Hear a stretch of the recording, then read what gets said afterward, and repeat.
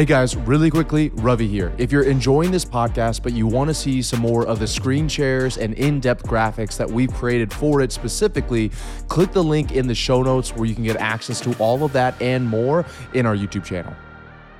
So how did I go from making $10 a day to now regularly clearing $100,000 in one day?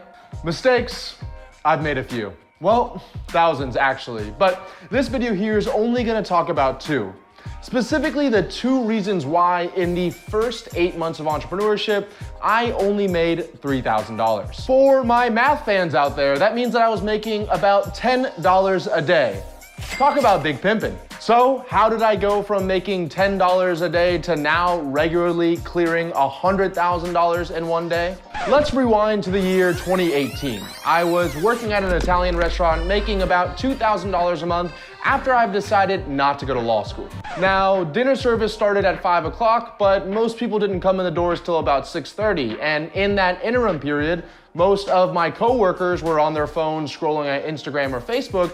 I actually spent most of my time on my computer on YouTube watching videos like these, trying to figure out how to make money online. Of course, there were dozens of options out there. I had e-commerce, I had fulfillment by Amazon, there was real estate, but there was one that really stuck out to me. A lead generation agency. Even back then, to me, it made the most sense. I figured that as long as I was making my clients money, they'd be willing to pay me money. So after cobbling together hundreds of YouTube videos, I finally put together what was gonna be my first lead generation company, and that's where I made my first mistake. You see, I didn't want anyone to know that I was starting this online business for fear of them seeing me fail. In my young and naive eyes, I thought that I would just go out and build this massively profitable company and then one day just show up in my hometown driving a brand new Ferrari and everybody would be like, wow, he's so successful. I mean, for the past 15 years, I had told everybody that I was gonna be a lawyer. So my biggest fear was that if I came out and told people I was starting a business, they'd go,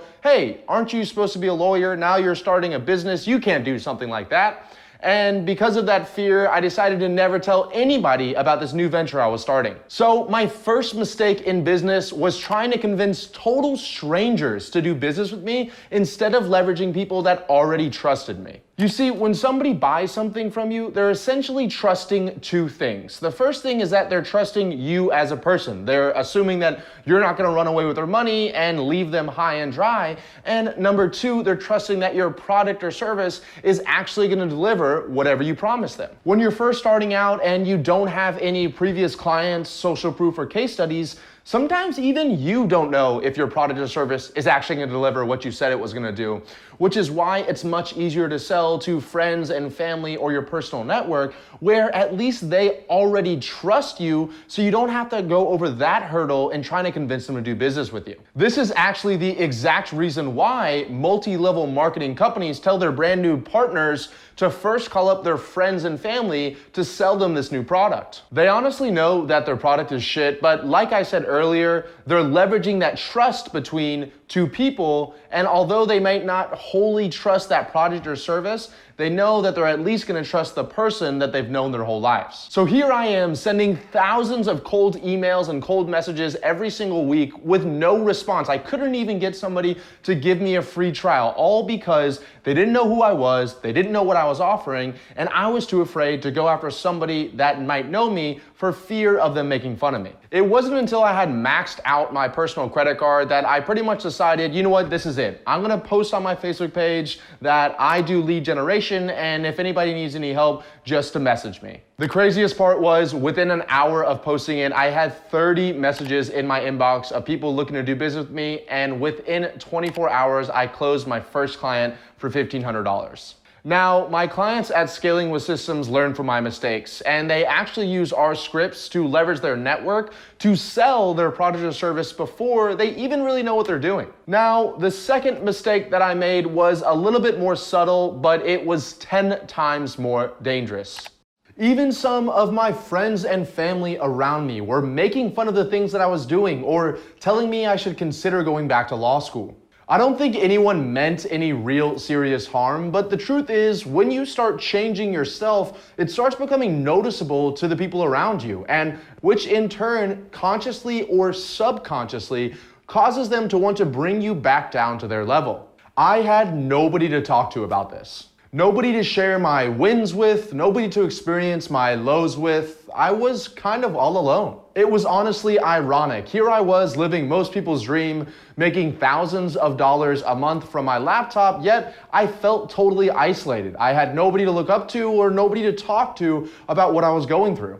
So the second mistake that I made that I want you to learn from was not changing my environment soon enough. A lot of people talk about this, but you won't ever actually understand it until you feel like a stranger in your own house or your own community. It actually causes you to start to think that you're doing something wrong, that maybe you should go back doing what everybody else is doing and simply fall in line. Now, it was around this time that I was fortunate enough to get introduced to my first online mastermind. I paid $3,000 to somebody that I met online, and I got instant access to all of their knowledge and everybody else that was going through the same program. All of a sudden, my world totally changed. Every single day, I was getting on calls with people that are making $30,000 a month or more, and they were walking me through how they did it. I started to realize what was actually possible, not simply what people around me told me was possible, but I actually found people that I could look up to and strive towards to see what my future could be like if I didn't limit myself. Now, the big turning point for me here was when I drove up to Atlanta a few months later to be in my first in-person mastermind. I spent 72 hours just totally soaking it all in. And the craziest part is, all of the people that I met at that original mastermind almost 3 years ago are still some of my closest friends today, business partners, and even roommates. So don't ever underestimate how influential your environment is to your success or your failure. If at all possible, which in reality it is in today's world, get around people that are at the very bare minimum on the same level as you looking to grow, but at the best 5, 10, 15 steps ahead of you.